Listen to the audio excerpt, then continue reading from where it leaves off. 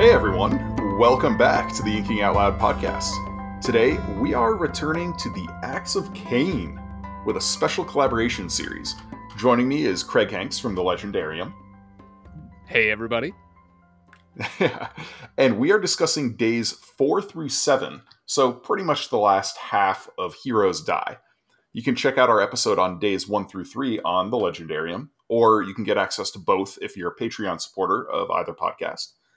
But I think we're going to jump right into this one. I'm not going to do my traditional, 3-minute long summary. We have already covered this book on Inking Out Loud and on Legendarium. That's true. So, you can check that out if you need a refresher on the plot. But we're also going to be talking through the plot of the second half of this book anyway. But, this is a book now, Craig, you've read it twice. Yes, indeed. And I'm on number 5. This was the fifth time I've read it. Can I stop you there and ask you a question, Drew? How do you keep track of that? How do you know it's been 5 times? Because after a little while, after like the third or fourth read, maybe, I'm just like, yeah, I've read it a bunch of times. Like, ask me how many times I've read The Lord of the Rings and the Silmarillion. I have no idea. I just remember, I'd say I typically lose track of how many times I've read something when I get around to like 9 or 10. Oh, wow. This is going to be a theme of today, actually, because you have a better memory than I do. Because I got to the end of this book and I'm like, oh yeah. Like I had no idea about some of the stuff that had happened. Oh, that's fun. Sorry, I completely derailed you. What were you saying? No, you're good. My first question was just going to be, comparing your reaction the first time to the second time. Yeah, it's my favorite example of this concept right now is The Witcher season 1. And I'm not going to spoil anything major or anyway, if you haven't seen it, you should see it if you're into these sorts of things. But The Witcher season 1 basically has a very complex structure, and then it all gets pulled together in the last episode or two, and you kind of see what they were laying all these threads out for, where they kind of seemed weird and random to begin with. Anyway, and so the second time you watch The Witcher season 1 with the ending in mind, suddenly everything makes a lot more sense. You're connecting to the plot and the characters a little bit better, at least for me, and I've watched it 3 times now and I'm like, oh man, okay, I'm really getting into the lore and the background of all the stuff that's going on.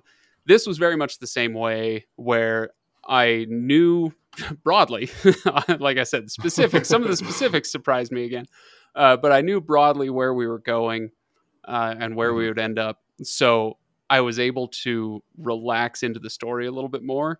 And I can't remember if I said this on the first episode, but something like this. But yeah, basically I got to see the tapestry a little bit better instead of living the tapestry. Yeah.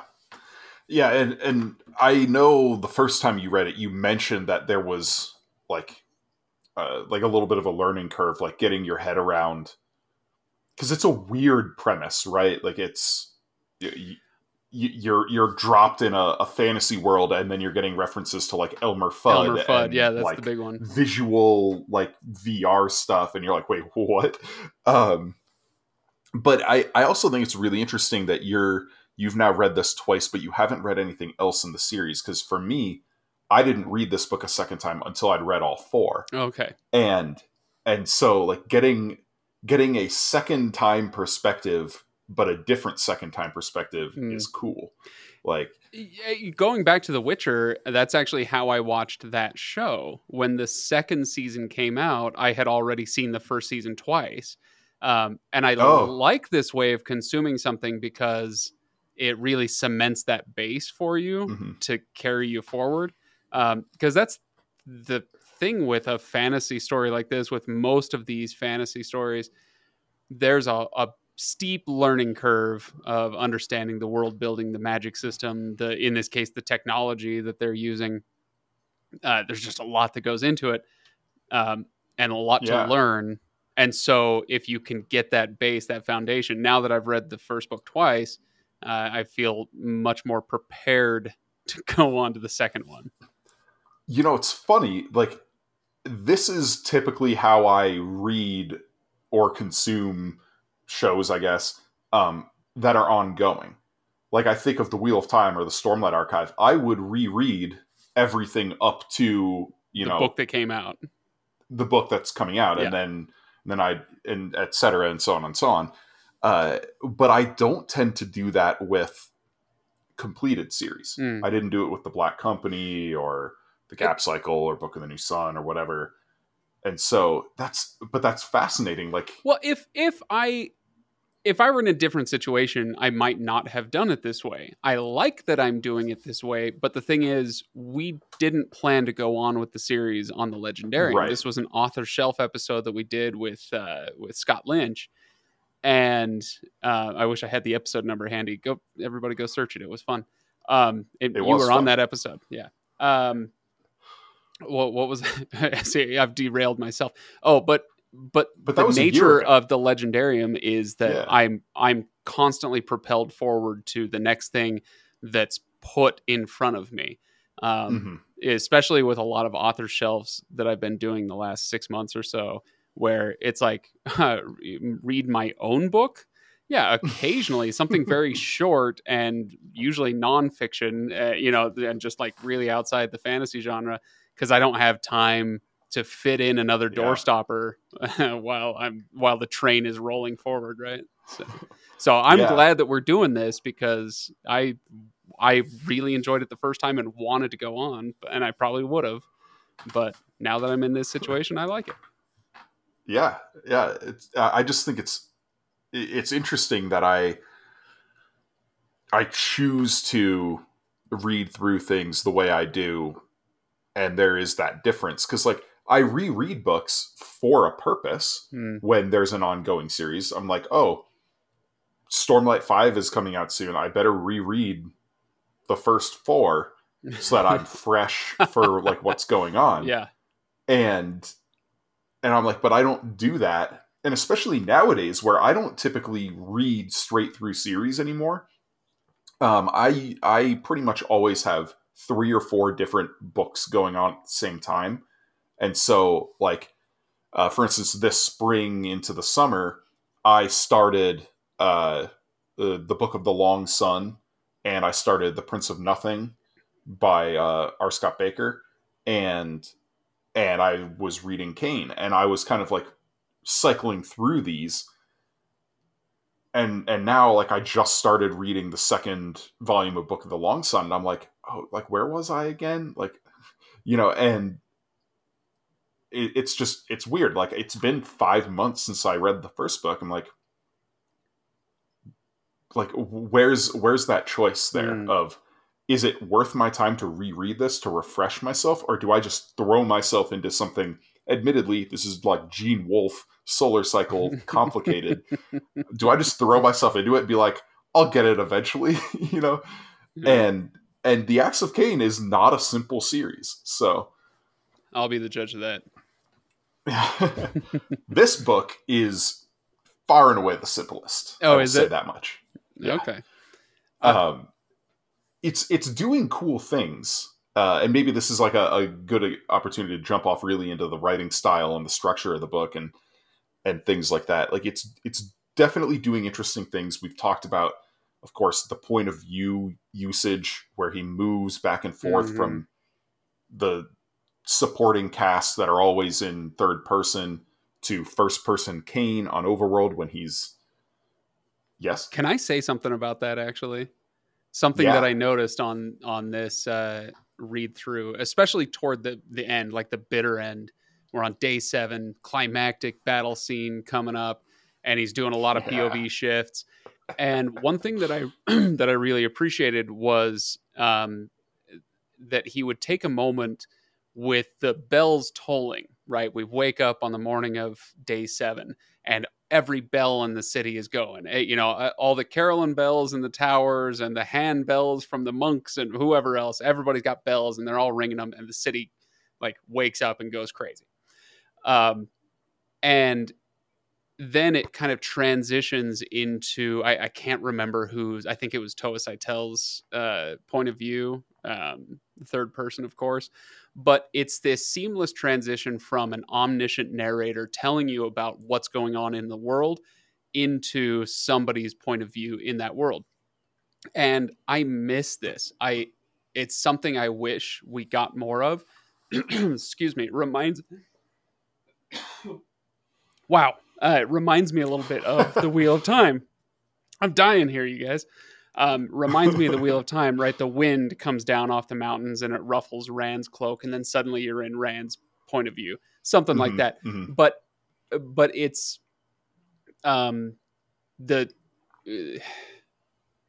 the style du jour right now is to have a very, very strict point of view. Yep. If your character doesn't know it, you don't know it. And I'm it's fine. I don't have any like big problems with that. But when I come across a really well done omniscient narrator, even for just a few moments, I'm like, oh, yeah, thank goodness. It's refreshing to me. This is actually something I had marked down as a note. And I was going to draw the comparison back to Scott Lynch, because this is something he does a lot in, especially The Lies of Locke Lamora. Oh, yeah. Where he'll establish a scene talking about the city of Camor. He usually starts off a chapter with the long summer of the 88th year of, whatever god.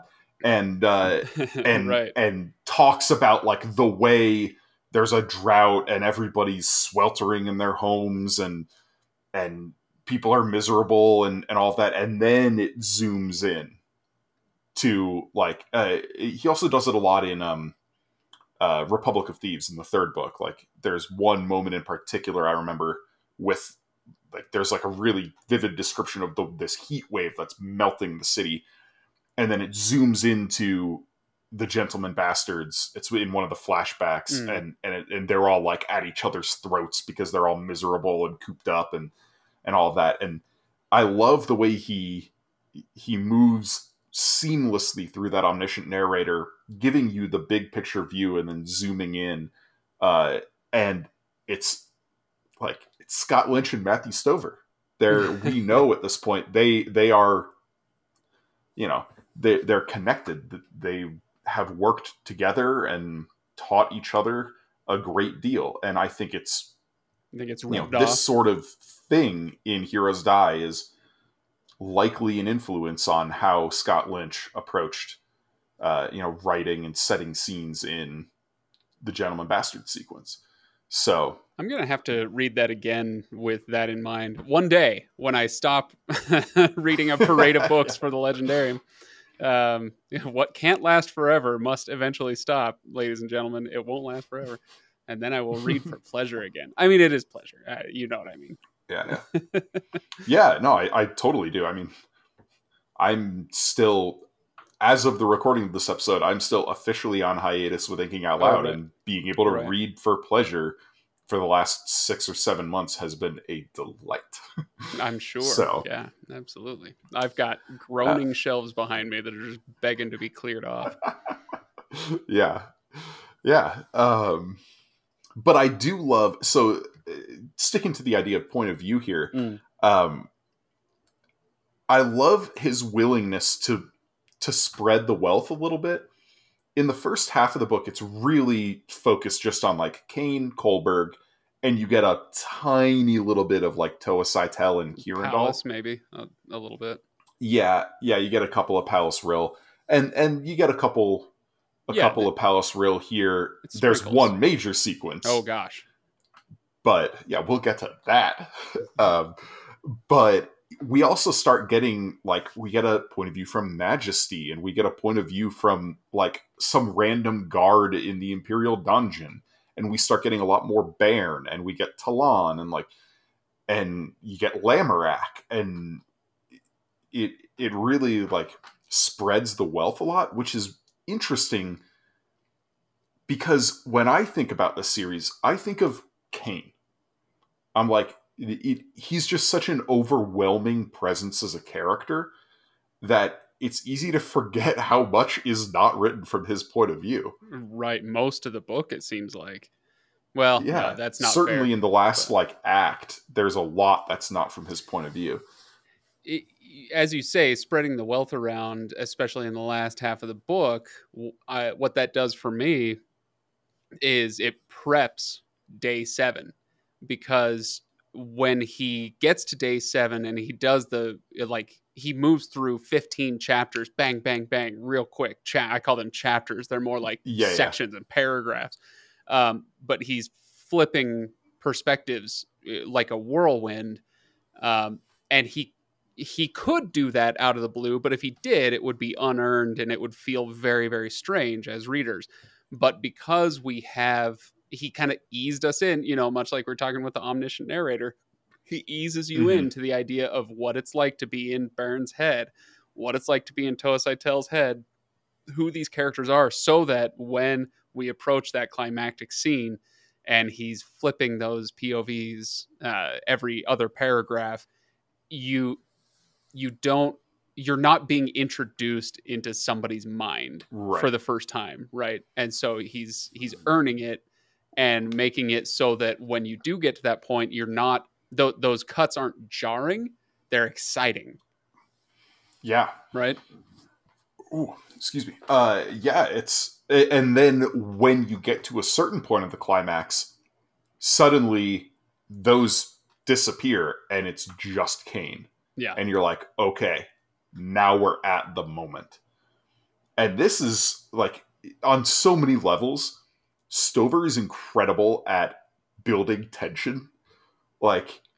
Even just in the micro scene level, some of my favorite bits of his writing are when he's establishing a scene and makes you feel like just nervous or tense. My favorite example of this is the crazy moment when Majesty marches into Alien Games and confronts Kirindal. And then she feels him coming. Is that what you're There's a showdown and she's like, this shouldn't be happening. Something's not right. What is going on? What is going on? and then it clicks in her head. And I gotta find the. This is from Majesty's POV, right? And so it's him. It's from Kirindal's. Oh, it is. Oh, okay. All right. I'm thinking maybe of a slightly different spot. Yeah, Majesty's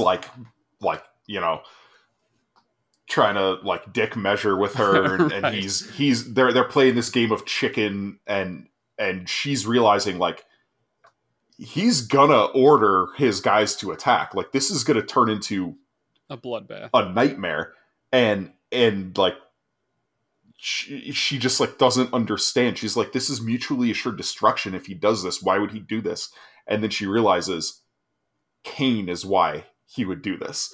And she just, in the middle of this whole moment, Kirindal reached for him and caught his elbow in an astonishingly powerful grip. Don't, she said urgently, pleadingly. Don't. He's here. And and actually, I am wrong. You were correct. It is in Majesty's point of view. That's right, because he keeps wondering, what is she looking at? What is she looking at? Yes, and Abba Paslava is whispering in his ear, yeah. Can we foreshadow maybe a discussion to come in a few minutes when we get to characters? But that scene is mirrored in the final sculpture scene that doesn't actually happen with the Emperor. So the Emperor finally realizes, he looks up at his great masterpiece, and he realizes that with no change in execution, but only a change in intent, it could be Kane's face that he's trying to create in his great artistic masterpiece and not his own. And so when Kirindal grabs Majesty by the elbow and says, wait, don't, he's coming. I didn't remember who's coming. I was like, wait a minute, does Milekoth pay a visit to the slums? And like, is it Milekoth? I can't remember. And then it was Kane that was there, but the way he writes it is very much like there's a power greater than any of us can comprehend, and it's almost here. And he's built up the Emperor to be that, and now he's given little hints that Kane is maybe more than meets the eye, and then this is the scene where he lays out like there's way more going on here than you realize. Anyway, sorry, we'll get to that, I'm sure, in the character section, but what cool foreshadowing and parallelism with that and the sculpture scene. Yeah, and he does that really well. There are a lot of moments in this book that he parallels things, especially when Hari is on Earth.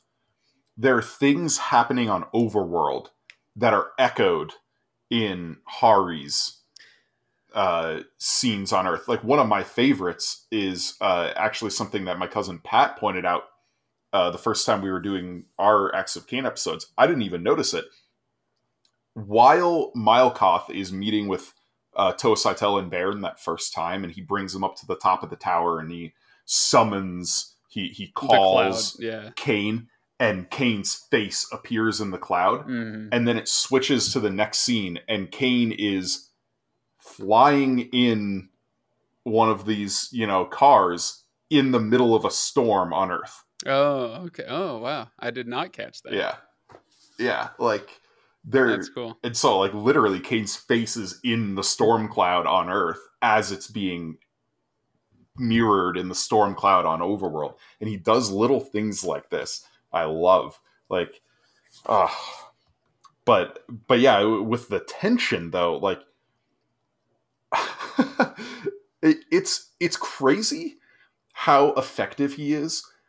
That something like day 4, the infiltration and then breakout from the dungeon, that right there could be the climactic sequence of most fantasy books. Like, it's so good. It's so violent and brutal and intense and emotionally charged. Like, it's insane. And then that's like, we're at the halfway point. and then he ratchets it up again. And in day 5, while Cain's on Earth, Palace Rill on the river, and Talon versus Bairn, and she merges with Chambaraya, and this tidal wave, and one of the most spectacularly cinematic moments. Was that the end of day 4, or was that 5? 5. Oh, 5. Okay, yeah. Yeah, like, because at the end of day 4, King gets yanked. Because he's about to expose Lamorak, and Kolberg panics. Yeah. Yeah, so day 5, Kane's not there. Palace Rill is the focus. Like, Kane gets a couple of scenes. He visits his dad again, which is a great moment.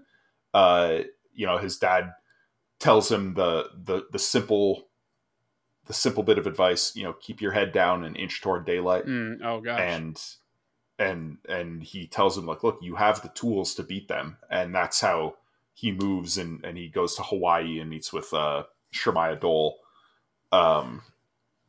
which is another fascinating scene. They're both of those, honestly. Like, I've said before that chapter 5 and day 1 was my favorite, but maybe his second meeting with his father is supplanting that, because it is an incredible scene. Yeah. Like, and the Shemaya Dole one as well. There's so much to talk about with both of those. Yeah. But straight up, anytime in this whole series, anytime Hari is speaking to Duncan in any capacity is so fraught. They have such a twisted but meaningful relationship. Like, and again, this is a way that he builds tension. Like, Hari feels lost in day 5, and that's why he goes to talk with his dad. And he's like, I'm beaten. I can't do anything. And and he feels like he has no route forward. And it's Duncan who, in his own tortuous, meandering way, reveals that door for Kane. And then you're like, but what is this? What is this idea that he has? And so he builds the tension of it, and then he's going to Hawaii, and you're like, wait, what? It does more than that. It reveals a door for Kane and for the reader. So it's what's fascinating about that line to me, Inch Toward Daylight, is that in any other book I have read that I can recall, especially kind of contemporary novels, that line would be introduced very, very early. Maybe the prologue of the book. And here we get it at the end of day 4, beginning of day 5, whenever it is. Day 5. Yeah. Yeah, day 5 of 7. And then it gets repeated often, but somehow not annoyingly often. At least to me. I'm sure somebody would find it annoying. But this idea of Inch Toward Daylight becomes the central theme of Kane's journey in this book halfway through the book. More than halfway through the book. But anyway, I was going to say it does more than just open a door for Kane. It shows you something of his father's character as well, because he says, I can't remember the line off the top of my head, but he says, as I'm paraphrasing, that's what I've been doing. That's still what I'm doing. I'm winning. He's in a mental institution, in prison, basically, and he says, I'm winning, because he doesn't have the ability to take many steps, but what steps he can, what inches he can take, he inches toward daylight. So in this case, he is allowing Hari to be his instrument, right? Or to carry on his fight. I just pulled it up and I'm rereading it, and it is so good. He says, I haven't beaten it, Dad. I'm trying, but so far I haven't been able to lay a fist on it. Duncan's eyes drifted closed, and he allowed himself a rusty chuckle. You will. Identify the enemy. It's half the battle. Take that step, Hari. Take that first step, then just don't stop. Easy for you to say, Hari muttered under his breath, looking away. It's over for you. You lost a long time ago. Nothing's over. And I haven't lost yet. I'm still in there pitching, Hari. And there's a little, bit of him described, and he goes, still taking those baby steps, kiddo, Duncan said, wiping phlegm from his lips with a crippled hand. I took another one just now. Just now. And that's how and that's how the section ends. Like, oh man. It's brilliant. It is brilliant. And I just looked up. Inch Toward Daylight is said 8 times. Oh, is that in this book? Yeah. The first one is he makes them count the way through, because it feels like 40 by the time you get to the end of the book. But yeah, that's man, it takes a special writer to really nail. Like, a lot of people try to have a catchphrase or an important. Yeah, and is this where we talk about Brandon Sanderson again? I mean, we certainly could. And he has succeeded and he has failed. Yeah, I was going to say, he's not quite as good as he wants to be, but he does it sometimes. Yeah. But man, did Stover nail it with this one. Absolutely. Like, if there's one line that sticks with me from this whole book, it's Inch Toward Daylight. Yeah.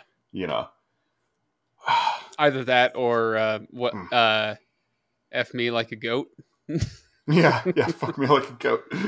Because that is I didn't know what now that Rob's gone, I don't know what the swearing rules are, Drew. So I think I made an announcement on our first episode to release, but I'm just not gonna censor our episodes anymore. I'll still self-censor in general. Yeah, like I don't curse a ton. You're a good cat, but this is also we're reading the Acts of Cain. There's a lot of profanity in these books. Like, if we read didn't the book, bother censoring. Yeah, we didn't bother censoring our original episodes on these because, like, look, when we're quoting Kane, we're quoting Bairn. Like, oh, dude, there's going to be some some 4-letter words in there. Actually, this is it's funny that we bring this up because this is something I wanted to talk about. A little bullet point as far as style goes. We've talked a little bit about the structure. And a couple of scenes. But as far as styling goes, I did notice that he's very deliberate with his cursing, where some authors just use it. It's a crutch, or they feel like they should because it's what readers want, whatever. When you are outside of Kane's POV, with the exception of Bairn, right? But for everybody else, there's little to no profanity. And when Kane is obviously, he uses these words a lot, right? He uses them in his, what do you call it? The subtext, the monologuing that he does. Yeah. What do they call it? There's a term for it. Soliloquy. Yeah. In his soliloquy, he uses it a lot. And then also in the third person POVs that we get of Kane, he uses it a lot. Basically, so Kane swears a lot, and most of the other characters don't. And it's a testament to Stover's discipline that he doesn't make all of his characters as profane as Kane. Right. And then you get Bairn. And Bairn, like, Kane curses. Bairn is profane. There you go. Bairn is disgusting. Yeah. Like, I don't know when to talk about Bairn. When we get to characters, I do want to go off on Bairn a little bit. I mean, let's just go. Let's talk about Bairn. You don't do it. Have you ever read a point of view that disgusts you more than being inside Bairn's head? I'm not sure that I have. So, have you gotten to Broken Earth yet, Jemison? I don't think you've read those yet. No, I have not. Okay. I own it. I did buy it, right? But I haven't read it yet. It's yeah, I'm not going to spoil anything. Don't worry. But when I finally made it through, it took me 2 tries to make it through the first book. When I finally made it through, I realized what a masterpiece it is. It is amazing. But in that first book, she does something interesting with the point of view. She does second person in one of her POVs, and it puts you into that character's head in a way that I hadn't experienced before, and it was very interesting and very, like, kind of discombobulating in a good way. With Bairn, he's not doing anything that interesting with his tense, but with his POV, he doesn't shy away. And this is what makes this book grimdark, right? He doesn't shy away from putting you in the head of somebody who is pure evil, sociopathic, violent, narcissistic, sexually depraved. And he shows you very clearly who this person is, what he desires from life, and he pulls no punches with Bairn. And it is disturbing to read. I would not give this to anybody who I considered immature in the slightest. I'm struggling to say for kids, because, like, even I know some 20 somethings who I'd be like, yeah, you probably shouldn't read this. Yeah. And 30 and a lot of people just generally. Anyway, but point being, if you have the stomach for it, it is a fascinating but revolting look into the mind of somebody who really does experience violence as sexual pleasure, or who has a sort of childlike complex with Mylkoth. He becomes a child while at the same time maintaining his, so-called manly bravado. What a fascinating character, and I can't stand him. Sorry, I can't stand him. So there's a deep cut for everybody. No, I love that that dynamic between Kane, Bairn, and Bairn, and then between Bairn and Mylkoth, and by extension, excuse me, between Cain and Malkoth, because Cain and Bairn are such bitter, evenly matched rivals. But Bairn has this like childlike relationship. I mean, one of the first things we get with Bairn is Toa Saitel calling him a catamite. And basically, like a young boy who is a boy kept for homosexual practices. Yeah. Yikes. Okay, got it. Yeah. That's a word I could have gone my whole life without learning, but all right, here we are.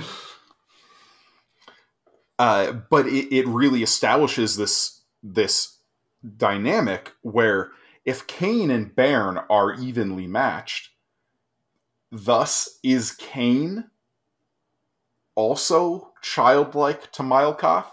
And we go through the evolution of Cain throughout the book in his relationship to Malkoth, and it really feels like it sometimes, that he is a child in Malkoth's hands, and he's utterly at his mercy until the end. And I think there's until one his conversation with his father.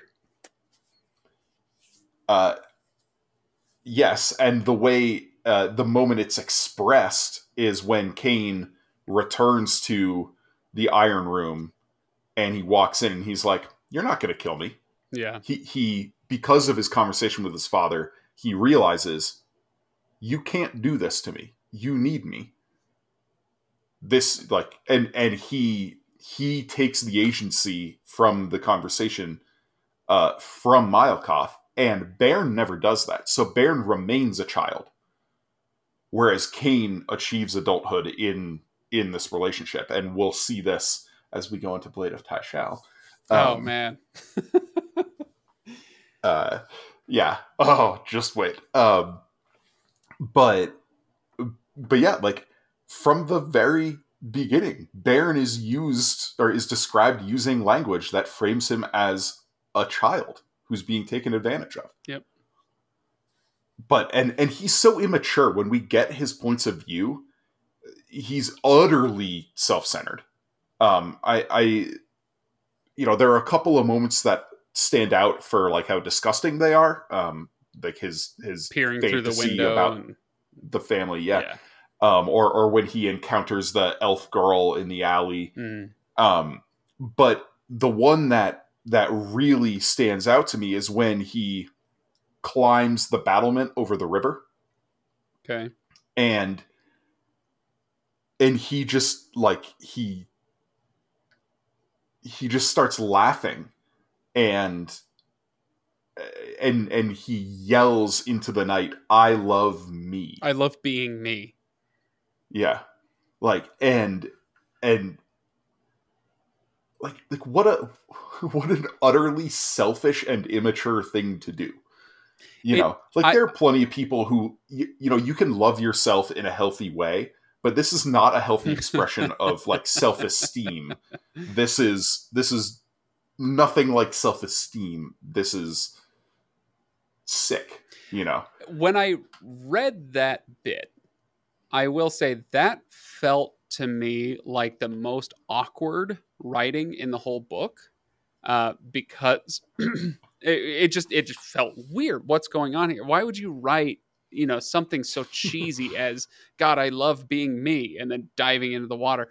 And then as I'm thinking about it, I'm like, well, right, because Baron is super cheesy and he's incredibly immature, and so it's I I I still wrestle with that moment where it feels a little awkward compared to most of the rest of the book, or all of the rest of the book, and yet it is instructive on the character. So yeah, I think it's purposely awkward. Right. Knowing how deftly Stover writes every other character, like there's so much purpose behind each scene. I can't imagine that was an accident. But yeah, so you have this triangle. In a way, you could call it a love triangle. I think there's obviously love between Bairn and Mylkoth. Sort of, yeah, sort of. In a way, I think you could say there is love between Mylkoth and Cain. Sure. Certainly, from the perspective of Mylkoth, Cain is one of his beloved children. And they're like Cain in some of his descriptions of Mylkoth, like he really goes in on the admiration, and not just the admiration of Mylkoth's mind and his power and presence, but his physical form. I don't think Cain is gay. I don't think he's bi. But I think there is like a certain undertone of homoeroticism between the two of them. No, absolutely. And then there definitely is between Cain and Bairn. Right. I mean, you look at even the symbolism of their final battle, where you end with a sword through the groin. Like, yeah. There's a lot of penetration in that final scene, shall we say? Yes. Yeah. And so you get a dynamic that's so, like, there's so many layers to it, right? It's all done in one book.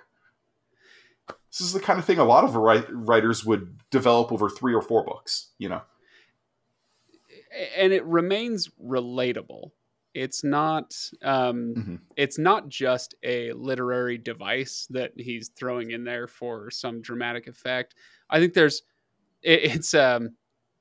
I'm not a gay man, but sometimes you see somebody who's like, you know what? You're making my Kinsey scale do some weird, like the needle is like wiggling around a little bit, you know, like this is a thing that happens. And it could be a lot of different things. Maybe it's just somebody who's that good looking, right? But maybe it's somebody who attracts you to them, has a magnetic pull that is less definable. They have some charisma, some hold over you that makes you desire them in some way, which can be confused for other feelings or mixed in for real with other types of sexual feelings, right? So yeah, definitely when Cain meets Mylkoth, but isn't that are we getting into like Greek tragedy territory here, where there's it's like you're sexually attracted to your parents at some point, and then you grow up and realize, you know, what that they're your parents basically. And I don't know, I'm a little rusty on my Greek mythology, but you know, you get into Electra and Oedipus Rex and all that. Anyway, so yeah, there may be some digging to do there. I, as you can tell, have not thought about this enough to fully formulate a thought about it, but maybe there's something there. I absolutely think there's something there. This is a story that has larger than life mythical figures as the central characters. Right. I think that's an easy parallel to draw. You know, and I don't know if this is in your copy of Heroes Die or if it was at the end of the audiobook. Okay. But there is an interview, a conversation with Matthew Woodring Stover at the end of the ebook that I own. You know, and it covers a lot of different things, but one of the things he mentions in it. I don't have that, by the way. I have the OG first hardback edition. So no, but it is in the audiobook, I think. No. But there are a couple of... Sorry, no, it's not. Oh, it's not? Okay. There are a couple of questions about the characters and the moral complexity and things like that. And one of them, he says, there are men and women, I believe, who consciously set out to embrace and embody an idea of evil. It's better to reign in hell than serve in heaven, as someone once said. And Stover responds and he says, now you're shifting into aberrant psychology as opposed to metaphysics. you quote from Paradise Lost. In that work, Lucifer is a tragic hero, a magnificently flawed character.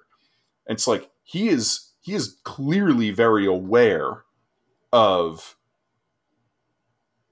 you know, what has come before him the classical in terms of literature. foundations. He talks in this interview, he mentions Heinlein and Fritz Leiber and Michael Moorcock and Roger Zelazny, Stephen Donaldson. Like, so he's talking a lot about not quite his contemporaries, but maybe just the generation before him in terms of fantasy. He mentions Joseph Conrad. And then it ends, and the question is, how would you describe Heroes Die? And he says, it is a piece of violent entertainment that is a meditation on violent entertainment, as a concept in itself and as a cultural obsession. It is a love story, romantic love, paternal love, repressed homoerotic love, love of money, of power, of country, love betrayed, and love employed as both carrot and stick. It's a book about all different kinds of heroes and all the different ways they die. Oh, man. Wow. Okay. Yeah. You know, wow. How have I not thought about this? Because the book is called Heroes Die, but our heroes don't die. Did we talk about this when we talked with Scott Lynch? I don't remember. We didn't. We really didn't. It's so hard when you only have, 45 minutes basically to have a discussion about a book like this, right? I mean, we're hardly doing it justice in 2 hours or 3 hours, whatever it'll end up being. Right. Yeah. Yeah. That's amazing. So, and it's, if nothing else, there's the concept of, growing up and realizing things about your parents, that understanding your parents' humanity. So whether it's his actual father who's stuck in the nice drink, Drew, for those listening, Drew has held up a very remarkably attractive beverage. There's his real father, but then there's also his relationship with Mile Koth, where it kind of at the end of the book, when Mile Koth is trapped in the real world, and I think Shauna says something like, for all we know, he's going to end up running for office, and Hari's like, hey, I'd vote for him. He's a good dude. But so he has that respect, but it's also tempered by the experiences he went through with him and understanding his humanity beyond his godhood or underneath his godhood. Yes. Anyway, so yeah, that concept of your hero dying, like your parent dying, right? Yeah, we haven't gotten into predictions, but that's I'm looking forward to Blade of Taishel. Yeah. But yeah, I wanna wrap back around and talk about the title of the book. Okay, go for it. So you said, you're like, our heroes didn't die, or did they? It's all a dream, Drew. This is all just a fever dream. So what I would say to that is we have to look at this on a few different levels. For one thing, the inclination is to say, well, Cain is the hero. But he's not really a hero. He's a protagonist. I mean, we have to draw this distinction all the time. Yeah. He is framed as a hero in For Love of Palace Rill, as far as the adoring masses on Earth are concerned. But as far as they're concerned, Cain died. He's paralyzed from the waist down. He's not gone on adventures again. Right. Cain's dead. Oh, so that's right. Way, he does talk about that. Yeah. Yeah. In that way, oh yeah, this hero died. There's that great line at the end where he says to Shauna that there's no other way that Cain would have wanted to go out than cradled in her lap, basically. And that is how Cain dies, right? Yeah. Ooh. Yeah. There you go. And then as far as the ignorant population of Overworld is concerned, like, they have no clue what sort of, like, religious apotheosis, assumption, whatever happened. But Cain's gone, Mile Koth is gone, Bairn's gone, Like, as far as they're concerned, they're all dead. And you know who's not? And then you know who's not dead? Lamorak. Oh, Lamorak's super dead. No. But he lives on in Milekoth. Yes, that is correct. So I'm looking forward to seeing what he does with that. Yeah. Oh. Yeah. Don't say anything. Don't read say and find out.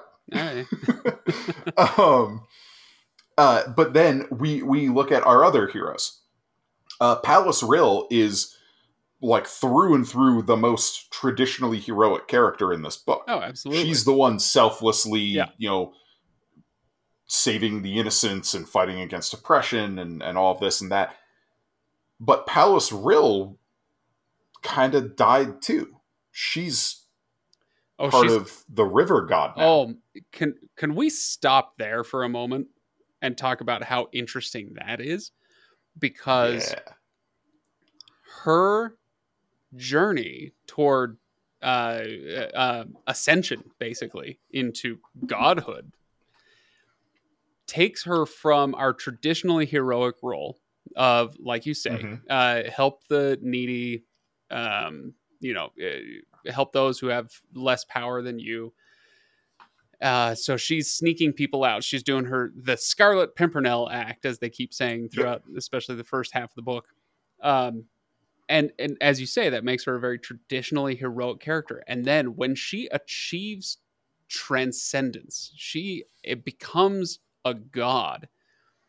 She does that and realizes how little any individual thing or person matters. None of it matters. The only thing that matters is the whole. And all these things, these fleeting lives and individuals and thoughts and, whatnot, it's all just gone. And I don't know what to make of this. I will have to think about this for a while, but isn't it wild that he takes a traditionally heroic character and makes them... It's not LOL, nothing matters. It's like a serene sigh, nothing matters. It's an inhuman nothing matters. Right. It's like... It's so what is so removed from human morality and human sensibility. And it's like, because she's put in the position of godhood, you're left with the impression that this is the correct way to view things. But is it? Has the hero died and been replaced by something less heroic, less human, more removed from her humanity? And then it is further complicated by the epilogue, because back on Earth, she's Shanna Layton. Right. And she's like, hey, maybe we give this another try. Let's get back together. It's so kind of like charming, but mundane. It's so mundane. Yeah. Like, no character in this book is simple. I love it. It's even the side characters have these layers of complexity. The things we see with Majesty and Kirandal in their very brief moments. Yeah. The Majesty the is probably the simplest one, right? Yeah. Although he's complicated by the charm, of course. Yeah, I'm not saying he's uncomplicated. Yeah. I'm saying he's the simplest one. But even Toa Saitel is like, wow, this guy is... dude, Toa Saitel's a great character. Yeah.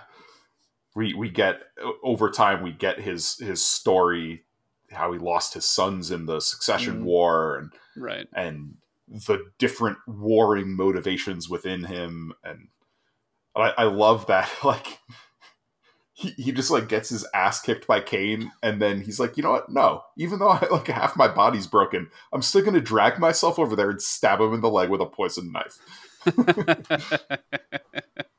What a guy. Yeah. Right after Cain, in one of the funniest moments in the whole book, Cain just throws the net over Milekoth and kicks him in the balls. Oh yeah, that was pretty good. It was that one that honestly, you call it one of the funniest moments in the book. To me, it plays a little too much like a cartoon because his eyes bug out like so Bugs Bunny funny, style. yeah. Ah! There's your Elmer Fudd reference again, right? Because he doesn't indulge in those moments, and then he just goes there. Yeah, but yeah. So we're still talking about heroes dying, though. So we have Shanna. Shanna Layton is not a hero, but she lived. Palliseril was a hero, and she changed, metaphorically died. And then another character who I think much more fits the traditional hero archetype is Talon. Oh, sure. And she dies brutally. Oh, gosh. Yeah, hard pass. You know. And so like, we have a story with many different people. Even Milekoth, to a lot of the people in Ancana, he is a hero. Yeah, and like this is Kane something, says, hey, again, I'd vote for him. Yeah. Yeah, like he's that this the effect of his assumption to Earth will be explored in Blade of Tyshal. You know, the people saw him as their god, as their hero, as the savior of humanity, and then he's ripped away from them. So, yeah, but this is why, like, this book is a brilliant standalone novel. Yeah, like you can read this and be totally satisfied. The main character gets the girl. That he won in the end. Kolberg got fuck Kolberg, by the way. He was cast down. You know, he managed to turn the unjust system against Kolberg, and everything worked out. Yeah, there were losses along the way, but the story's wrapped up. Cool. But there's so much thematically that he draws forward throughout the series that, like, I tell people, yeah, you can read Heroes Die and you can end there and you'll be very satisfied. But it is so much richer if you read the rest. Okay. I will read the rest. Yeah.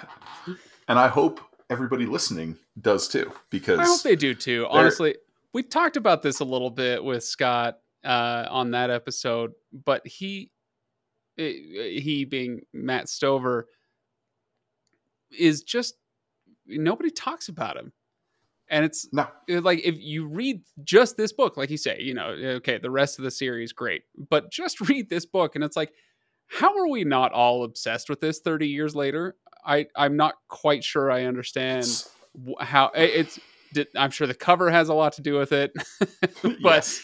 Like, maybe it was literally, I know this is a tired phrase and stupidly cliched and all that, but maybe he was literally just ahead of his time, and so he was. Yeah, I mean, we know he was. But but for those who love, when this book came out, everybody was obsessed with Terry Goodkind and Robert Jordan, and right, you know, like everybody's looking for the big 10, 15 book doorstopper epic fantasy where you're iterating upon Tolkien. Right. You're taking the traditional Joseph Campbell theory of the hero's journey and you're making it bigger and brighter and more bombastic. People were all about that. This is not that. So between the cover, the content, like, that's the other thing. Weren't a whole lot of books getting published in the mid to late 90s that are this violent. And you know, it was just a combination of things. And then I also think if this had come out after Stover wrote Revenge of the Sith, that would have done a lot of work for him. Yeah. I mean, it's kind of similar to like Brandon's career. Brandon Sanderson finishes The Wheel of Time and then suddenly is the most popular author out there. Yeah, I could see that. Yeah. So yeah, like, it's there's just so much to dig into here, even in one book. I mean, I know I'm not even well read enough to get a lot of the references that he brings up in this. I had to go read The Moon is a Harsh Mistress after reading this for the first time. Right. Because I didn't get the references. Now I do, and I think it's actually quite a lot of fun. Simon Jester is a great character and concept in that book.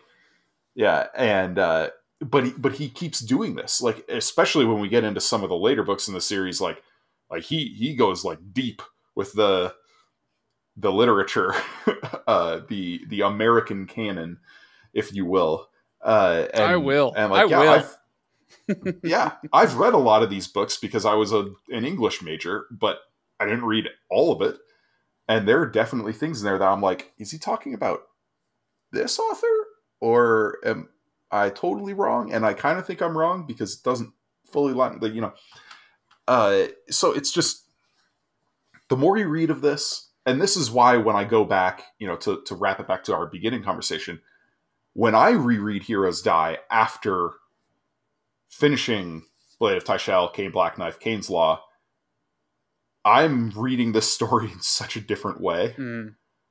The number of things that I highlighted in this about were like, I just made notes of like, wow, this is laying the groundwork for things in book 2, book 3, book 4. Can I go back actually before we get to setting up the rest of the series? I want to go back to this idea of the American canon and all that. I hadn't thought about it in these terms before, and so I hope you'll forgive me for thinking on my feet again. We'll see where this goes. Oh, please do. But is this a quintessentially American novel? With its the way it sets up the fight of freedom versus tyranny, justice versus revenge, and all those things, where it's drawing upon authors who represent, for better or worse, obviously it's a subjective idea, but for better or worse, it's drawing upon authors who encapsulated some mindset, some like very specifically American mindset sometime in the 20th century. I run across this sometimes in nonfiction. There's a political author I love to read, not because he has amazing insights that nobody else has had, but because he's brilliant at bringing everybody else together, synthesizing concepts and information into a single book, and then presenting it to you and igniting your curiosity about digging deeper into those things.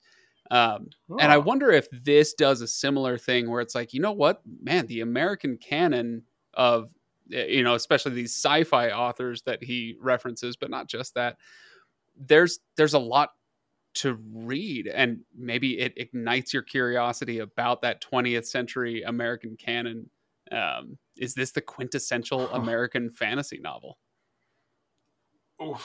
I don't know about the man, but I love this. I love this question. Because I think in a lot of ways it totally does fit. It has so much of that like American mindset, the classical, the American dream, manifest destiny, but it's also deeply in conversation with it. It's not just blindly accepting this is the way things should be. I think, I mean, we even get to the point, we haven't talked about the fourth wall breaking that happens in the book yet. Oh man, you reader, close the book. You could close the book. Yeah.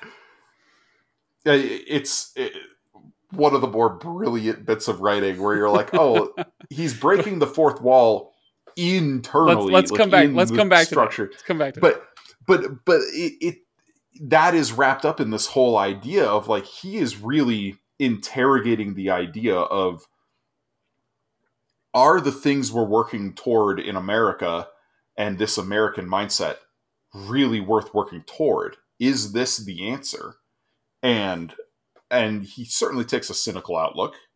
But he wrote this in 1998, and we're reading it in 2023, and gotta be honest, things are looking like they're trending in a certain direction that aligns a lot with some of the things he wrote in this book. It's interesting. I don't know how much we want to get into this. I don't know what the rules are on your show as far as politics and whatnot. So I'll try to tread lightly here. But kind of like the way that people talk about 1984 versus Brave New World. I don't know if you've read those, but there was a trend. I have not read Brave New World, just 1984. You haven't read Brave New World. Okay. So for those who, 1984 is the boot stamping on a face for eternity, right? It's pure tyranny. It's oppressive, centralized government, just treading on everybody forever, to borrow a word. And then Brave New World posits that that society will entertain itself to death. Drugs and leisure become the downfall of society. It's not that you're oppressed, it's that you are you're entertained to death, like spiritual death, basically. Anyway, so there was this whole rash of articles and books and whatnot, maybe 10, 20 years ago, where people were like, hey, Aldous Huxley was right, and George Orwell was wrong. We're not in danger of the boot stamping on our face. We're in danger of too much TV, too many drugs, whatever. So that's fine. I think that's a perfectly plausible thing to say. I bring this up because this book does something somewhat similar, where in the quote unquote real world that Hari inhabits, we have the stratified caste system that oppresses the lower classes so that the professional and leisure classes can have unlimited resources and fun and pleasure and all that stuff. Right. That feels very Brave New World. Versus you go to Overworld. Is that what it's called? I think I'm right. Yeah. You go to Overworld, and that's very much like Myokoth, the Emperor, the Iron Fist, and the Gray Cats, and the boot stamping on the face. Right. This is absolute authority. And he doesn't ever say. I don't feel like Stover comes down definitively against either system, but says both of them are broken and need fixing. So it's I don't know. There's something here in 1984 and Brave New World, and both of them are nightmares in their own way.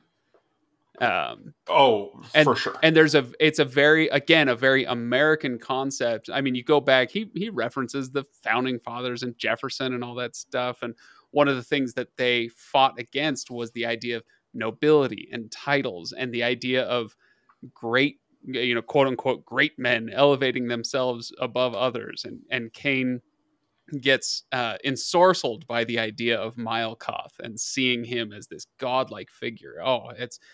Maybe he is the best thing for these people, this benevolent god king and whatnot. And then by the end of the book, like we said, after his conversation with his father, he rejects that and says, no, as much as I like you and respect you, you're not a god, you're not a king, and away with you. I want us to revisit this conversation as we go through the series. Okay. Yeah. I'll say that. And that's the end of it. All right. I want to say more, but I'm afraid that my perspective on this is too tinted by future books, the remaining books. Okay. But this is absolutely central to what Stover wanted to do with the series.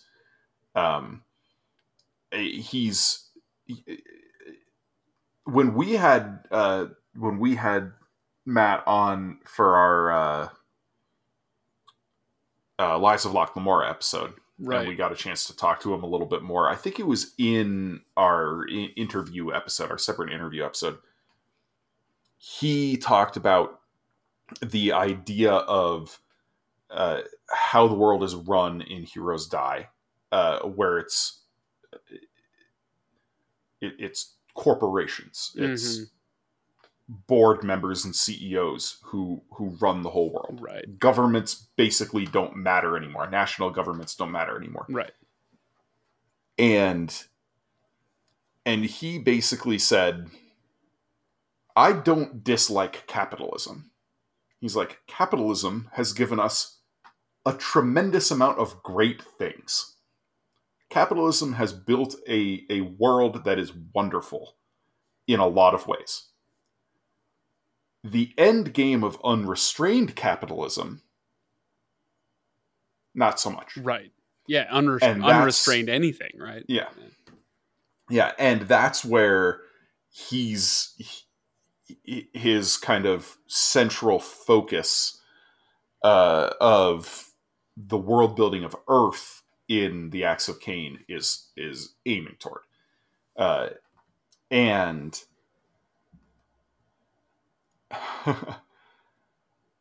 and I appreciate how even that he complicates. Like we'll definitely talk about this on our first Blade of Tyshal episode, because we're going to get a lot more about the history of Earth, how it got to where it is in the time of Cain, in the time of Hari Michelson. Yeah. Okay. And I really am going to keep in mind this idea of the American attitude and the American mindset as it relates to these books, because this is an angle I've never really considered before reading through it.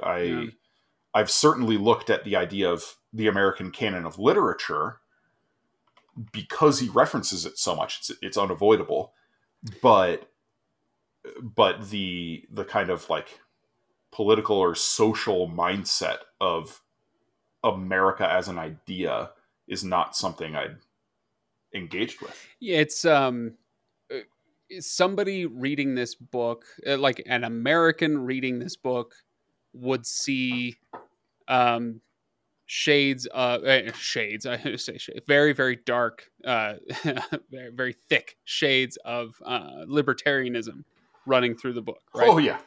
Sure, great. And a lot of American readers will be like, well, I'm no libertarian, right? I hold these other views. I'm no libertarian. Mm-hmm. Yeah. Maybe in the American context, you're not, but like from the entire rest of the world's perspective, you're a libertarian zealot. I guarantee you, it's so fundamental to our national character. And so that's, I'm intriguing myself, Drew, with this question of whether this is a thoroughly American book the way I've described it. But definitely something to keep in mind. I love the idea. I really love the idea. And I'm gonna have to. I'm gonna have to reach out to Matt, I think, and see if I can get him to talk about this a little bit at some point. Yeah, that would be fascinating. But we've been a little all over the board. This has been a less rigidly structured Inking Out Loud episode. That's what makes it an Inking Out Legendarium episode, Drew. Exactly. Yes. It's the IOLegendarium. Structure is for professionals, okay? No, but it's good. And I mean, this is a very different episode from our first Acts of Cain, walkthrough, where we had a couple of new readers and we're a lot more plot focused. Sure. And heck, those were also some of the very first episodes I ever did. Really? I think Heroes Die Part 1 was like episode 10. Oh, cool. And this, I don't know when exactly this will come out, but this is probably going to be around like 210. Oh, nice. So, a little bit. Can I, because it sounds like you're going to start wrapping up, Drew, do I get to bring up my favorite line in the book? Oh, yeah. So this is the perfect time. I was going to say we should open it to just miscellaneous conversation. Good. and then we can do predictions and final drafts and all that. Favorite scenes. I have a favorite line in the entire book, and it's completely throwaway. This is not an important line in the book. It's not Inch Toward Daylight or anything like that. But Drew, close your Google, put your phone down, look in the camera, and tell me, what is a flinder? Oh, like shards of wood. Wow. Okay. Like splinters of wood. All right. Wow. I'm genuinely impressed. Okay. I didn't know what a flinder was. I'd never used that word. But there's a line when Palace Rill has all the people down in the boat. She's there with Talon, and they're found out by the Grey Cats. Okay. Right? Yeah. Do you know what I'm... Yeah. Okay. I know exactly. One of the lines I have highlighted is I'm shocked that I found it, honestly, because I highlighted it in the audiobook, and then during this conversation I found it again. And they bust out and go after the cats, right? There's this big explosion. Yeah. Okay. Let's see. The Buckeye began to trail smoke through her fingers, and she lobbed it gently underhand up through the hatch. It triggered 5 feet above the deck with an ear-shattering boom and blew the deck around the hatch to smoldering flinders. And I kind of stopped in my tracks and went, I'm sorry, but first of all, that's a great line. It blew the deck to smoldering flinders. What a great phrase, smoldering flinders. Oh, fabulous, right? But then I realized I don't know that word, and I didn't need to. That is good prose, where you can take a word. It's by putting it in context, you're alerting the reader to what this is. You're not showing off your amazing vocabulary. You're just using a slightly different word. It kind of parallels splinters a little bit, so you get the flavor of what the word might be, right? So smoldering flinders. But flinder is not splinter, because flinder calls to mind flames, right? The smoldering flinder with that fl at the beginning. It's probably a phrase that he spent 30 seconds on and went, oh, what, splinters, I don't know, this isn't quite right. Is there another? I'll go with flinders. Oh, yeah, actually, that sounds great, smoldering flinders. And then he moves on. And that's it. That's the extent of it. And I get arrested by this phrase and go, my gosh, what a great bit of prose that was. I loved it. I loved that bit. Yeah. It's an underrated part of Matthew Stover.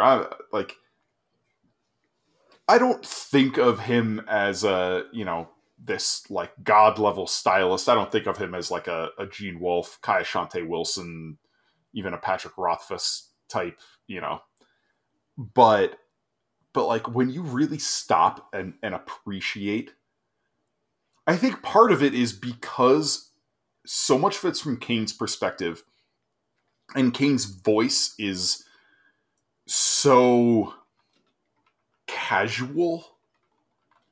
Like it's casually vivid, and it feels effortless in terms of like what he's writing. The way you said that, like he probably spent 30 seconds, if that, on thinking about that line. And because of that, you just flow through it. But if you stop and appreciate the way he crafts his sentences and the way he uses that voice. I mean, you even touched on it when you mentioned earlier how you noticed there wasn't a whole lot of cursing in other characters' points of view.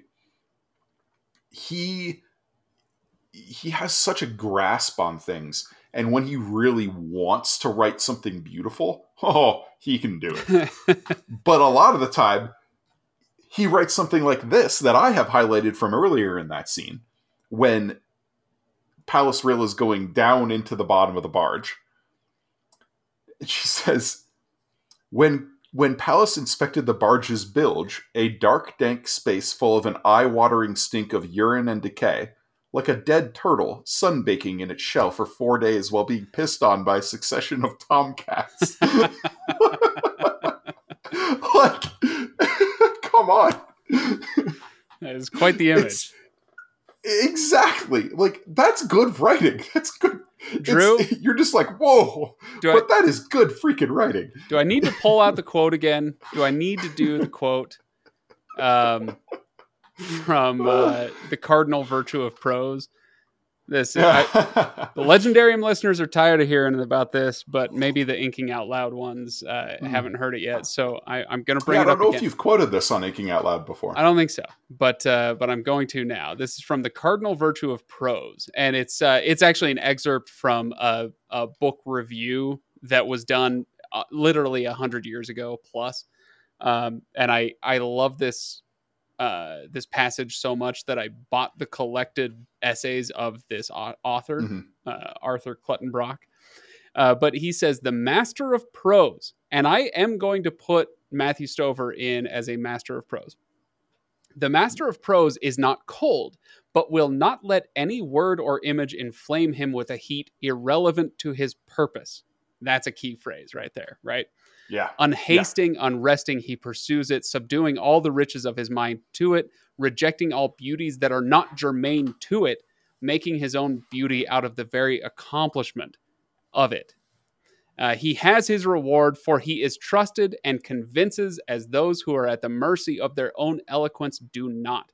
And he gives a pleasure all the greater for being hardly noticed.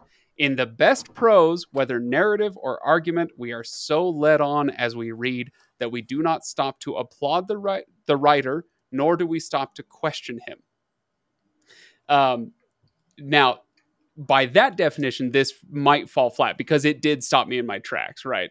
I was marveling over the use of the word flinders, right? Like, wow, what a great turn. But that is it's a moment in a book where I am almost never stopped in my tracks. Yeah. I would call him a master of prose. He knows how to turn a phrase. He knows how to get out of the way and let the story through. He knows that idea of he will not let any word or image inflame him with a heat irrelevant to his purpose. So I think that's really key. Big part of it. Yeah, like he knows what he's doing when he's describing a dead turtle sunbaking in a shell for 4 days.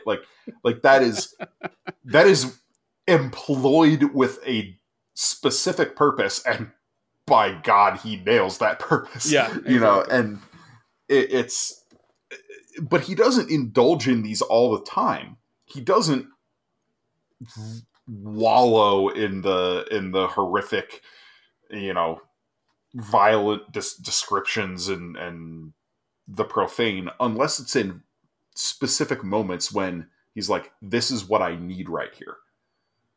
And so something like the Theater of Truth, you know, the scene with Lamorak and Master Arcadiel. Oh, okay. It is stomach turning.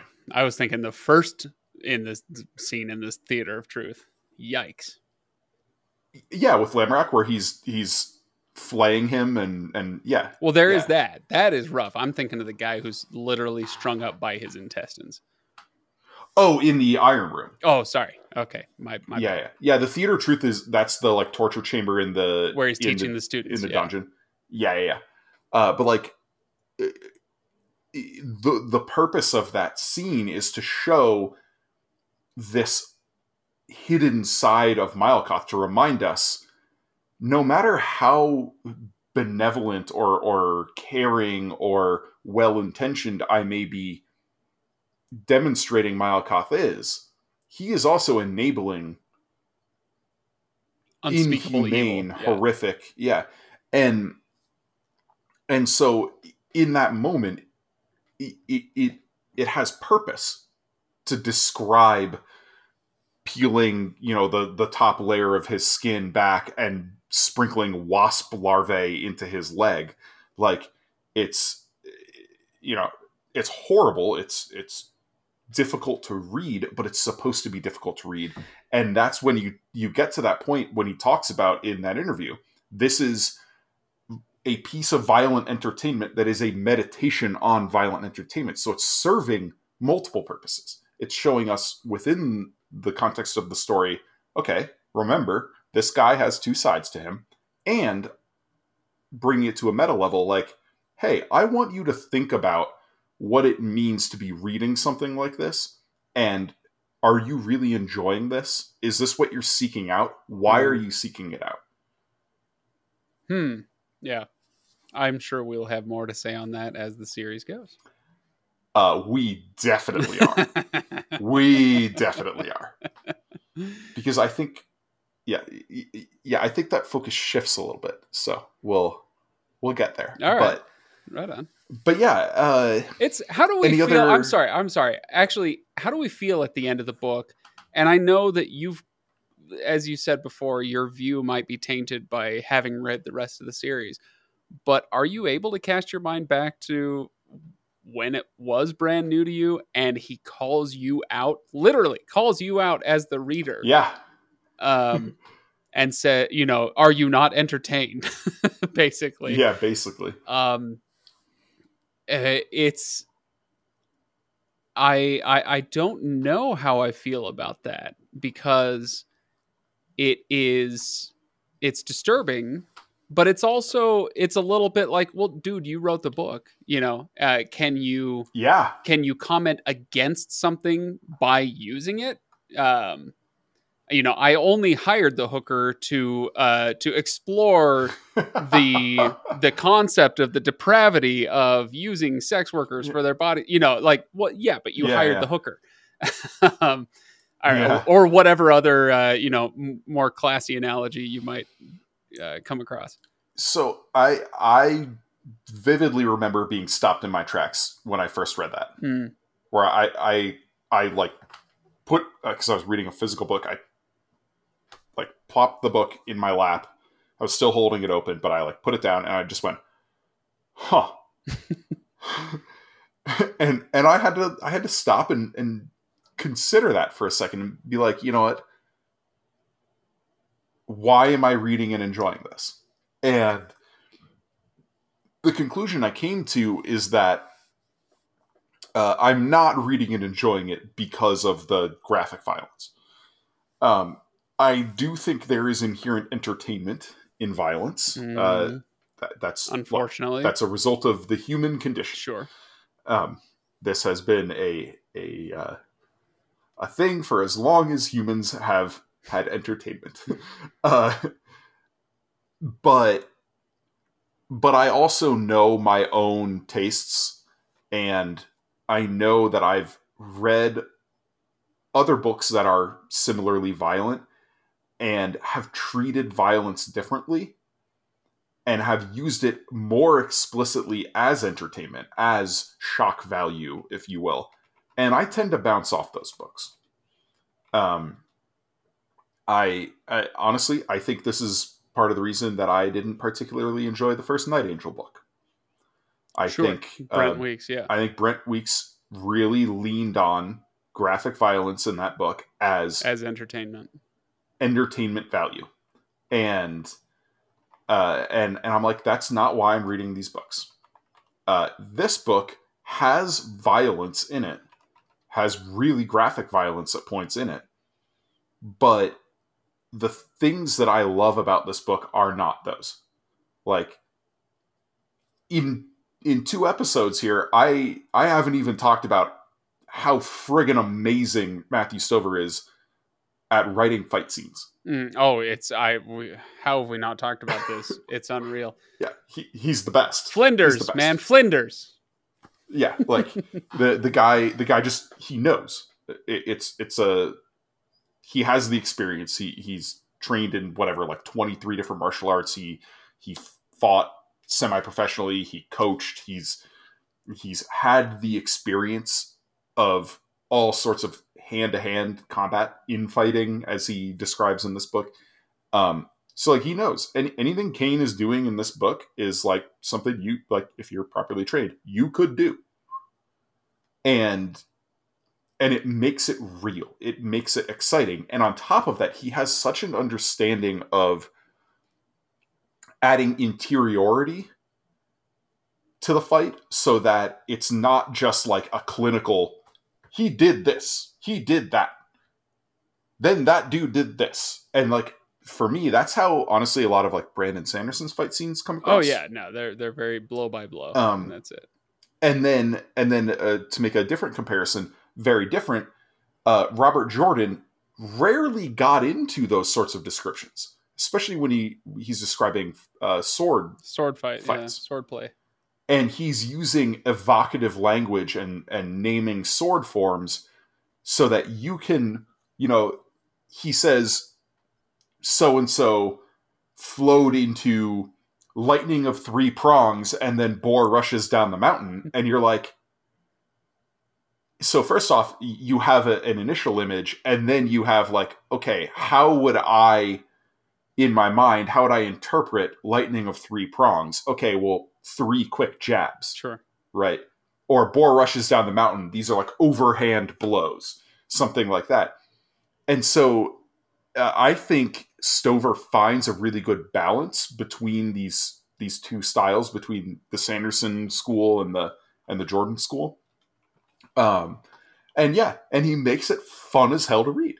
Well, it's the thing that people talk about when you get those clinics, for lack of a better word, in how to write a fight scene.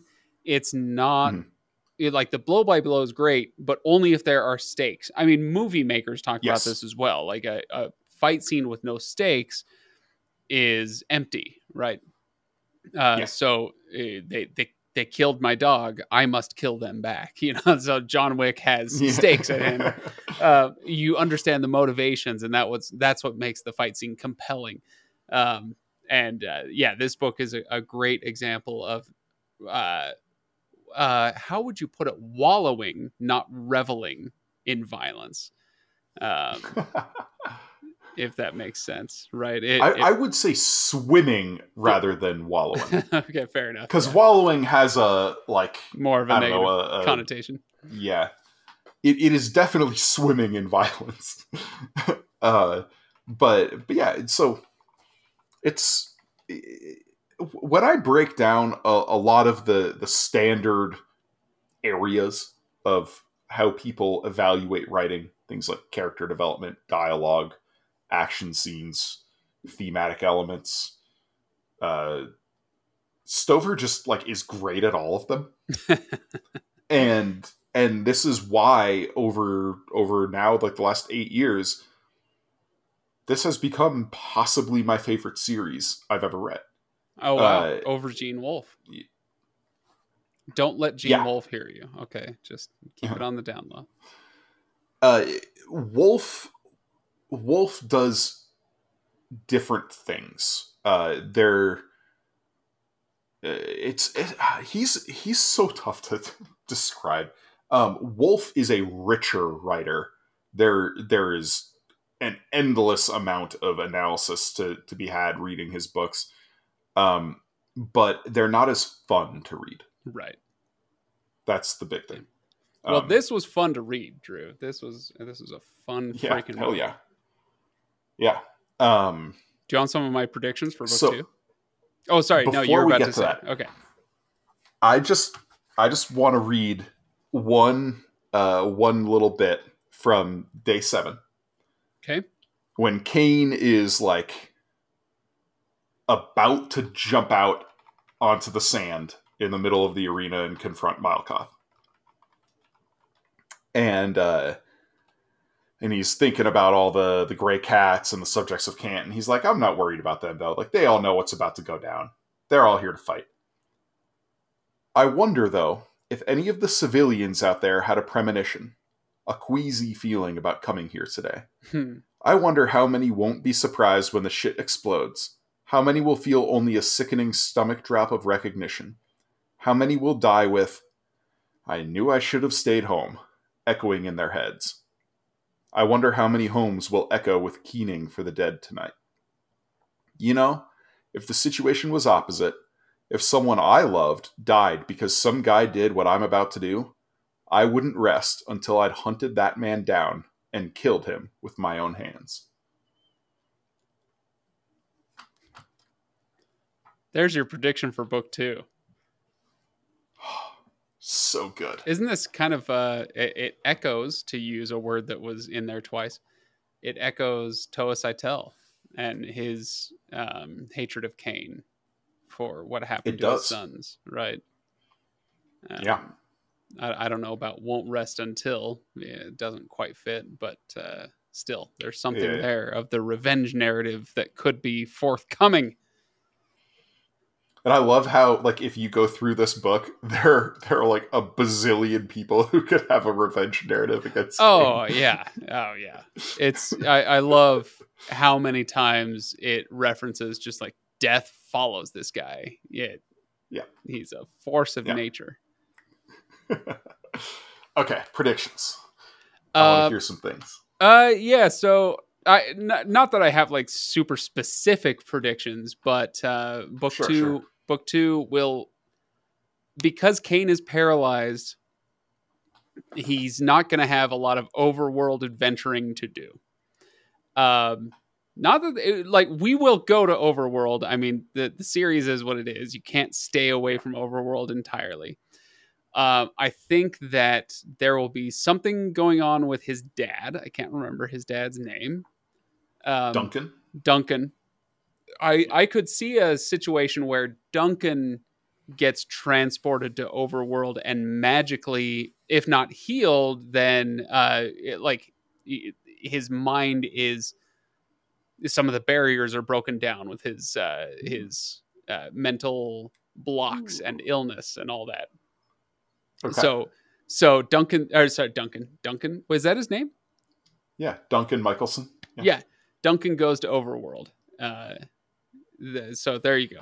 Because Hari's going to be, he's a director now, right? He's in charge of the whole thing, so he can send whoever he wants to overworld. So he's got a lot of power now. Milekoth does become a force to be reckoned with on Earth, and sets up kind of that dichotomy I'm talking about between the kind of what's the word, the natural Brave New World, and the natural state of man is to look for a strong man to protect you. This is why we have warlords and kings and emperors and whatnot, where he's going to lead the like a populist rebellion against the kind of the end game of capitalism, as Stover might put it. You know, these kind of corporate overlords. He's going to be the populist answer to the capitalist overlords. Okay, so that's what Milekoth is going to do. Okay. What else do I got? I'm trying to think if I have any other predictions for book 2. Things will not go great for Shauna and Hari, because she won't be able to achieve the same kind of transcendent nirvana that she was able to with the river. The river is going to call to her. The way Tolkien talks about elves in the ocean, like once you hear it, you can't stay away. She has to go back and become one with the river again, threatening to lose herself and therefore be forever lost to Cain. And he can't allow that to happen. And by stopping her from doing it, he becomes her enemy. I don't know, something like that. Oh, interesting. I'm just writing a book at this point. I love these predictions.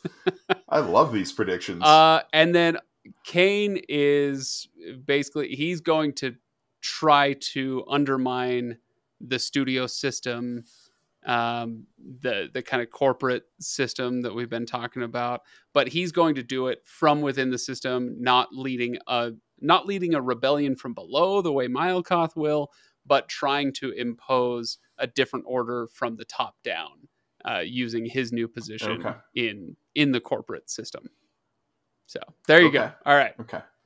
I didn't write any of these down, and so I can't be held to account for any of them because I won't remember them by the time we get to our next episode. I will. Oh, okay. Okay, great. I'm excited because we're definitely going to talk about some of these. Okay. All right. I'm not going to tell you why we're going to talk about them, but we will. Right on. Yeah. Okay. Uh, do you want to do favorite scenes? Let's see. Favorite scenes. I'm not sure I have any that I haven't already talked about. The scene with his father. I kind of want to skip this. I mean, if you've got them, you can. Like, I've already done my favorite scenes for this book on an Inking Out Loud episode. So. Yeah, I think I'm good. I think I've talked about all, like, not all but the highlights. So if we don't want this to be a Duncan 4-hour episode. Yeah. Yeah.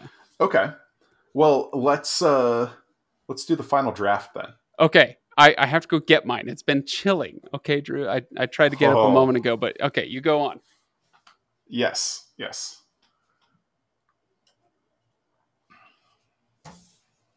Okay, I've got mine. I have pre-broken the wax seal on this.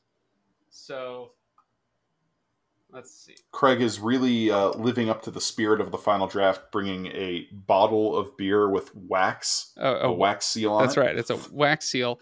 Drew, this is not what I have been drinking. Okay, I had during the course of this recording 2 cans of this guy. So if anybody's watching, they can see this, but it's oh no, it's backwards, so you can't really see it. But it's called Cowboy Goth.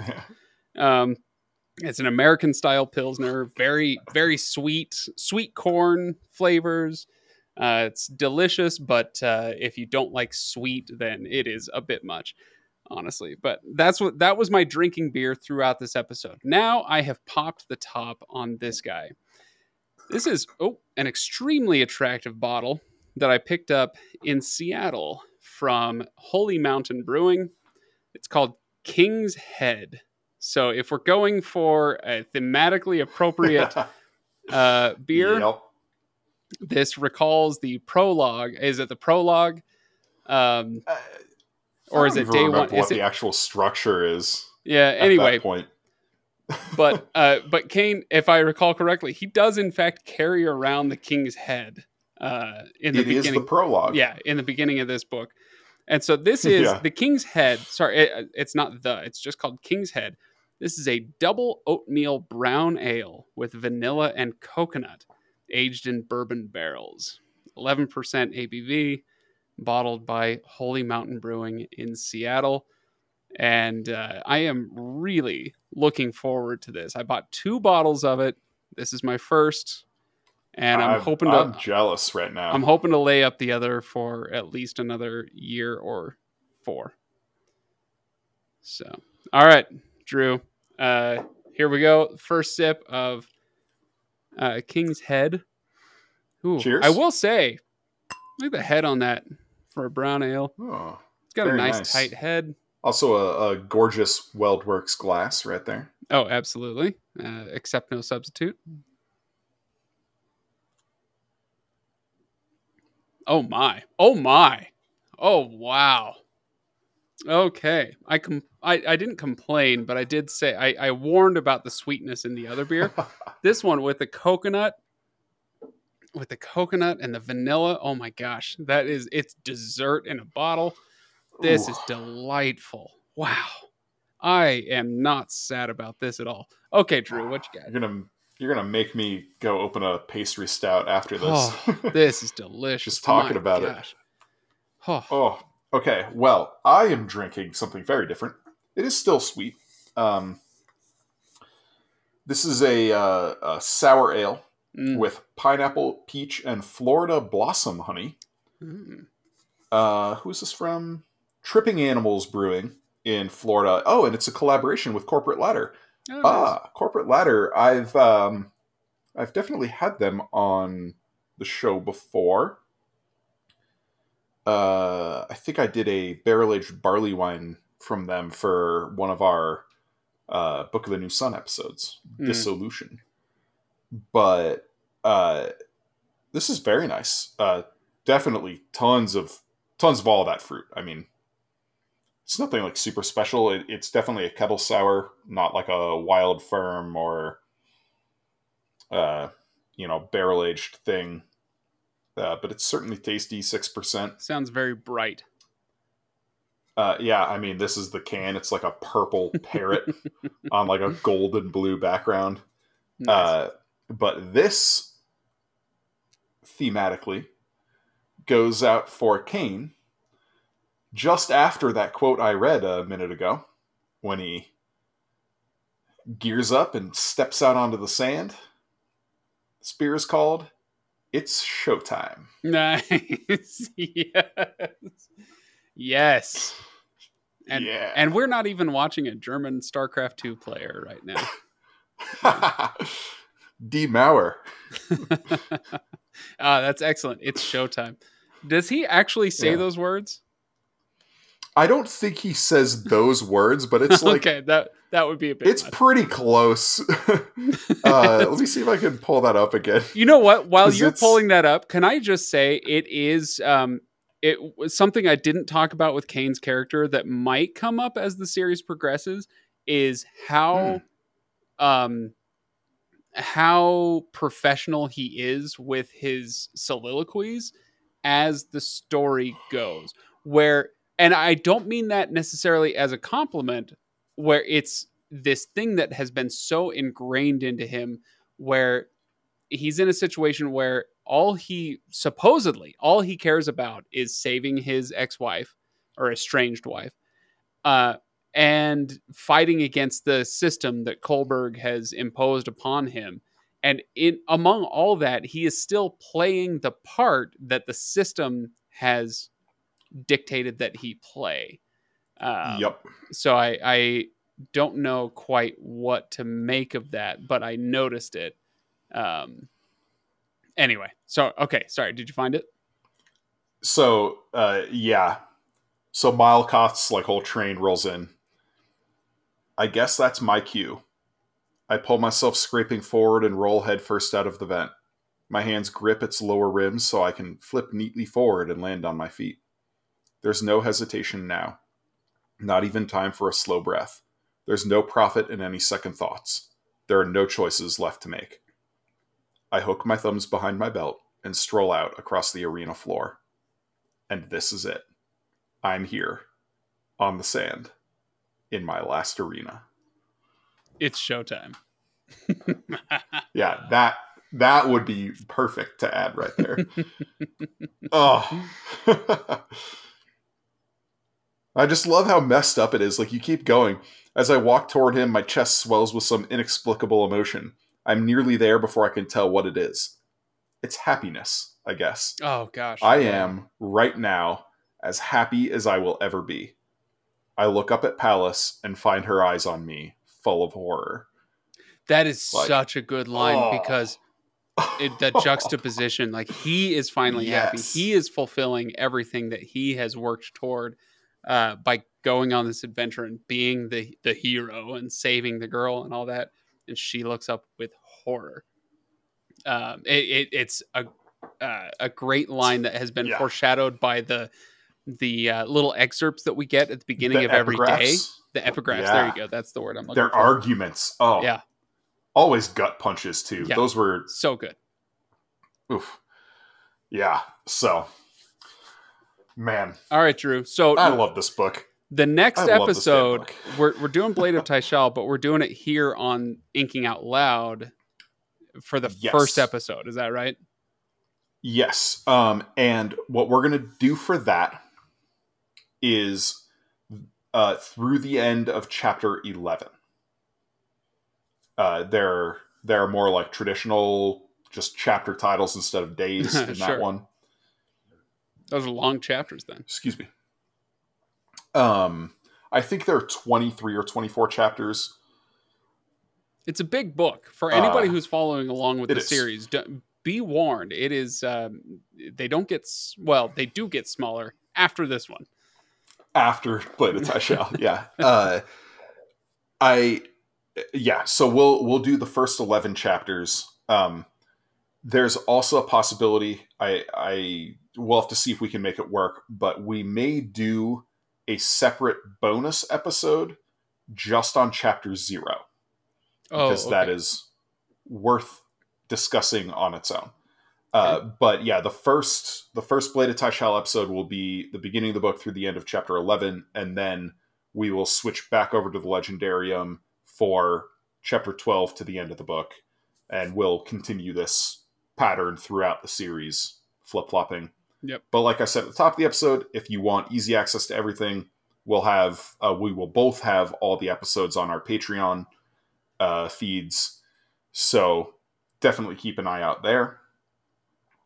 As always, I have been your host, Drew McCaffrey, and with me is my special guest, Craig Hanks. So special. Yes, thanks, very, Drew. Very special. Yeah. Cheers. I really wish I could be drinking your beer right now, but you know what, yours sounds pretty delicious too. Let's be honest. Yeah. But as always, thanks for listening, and we'll catch you next time.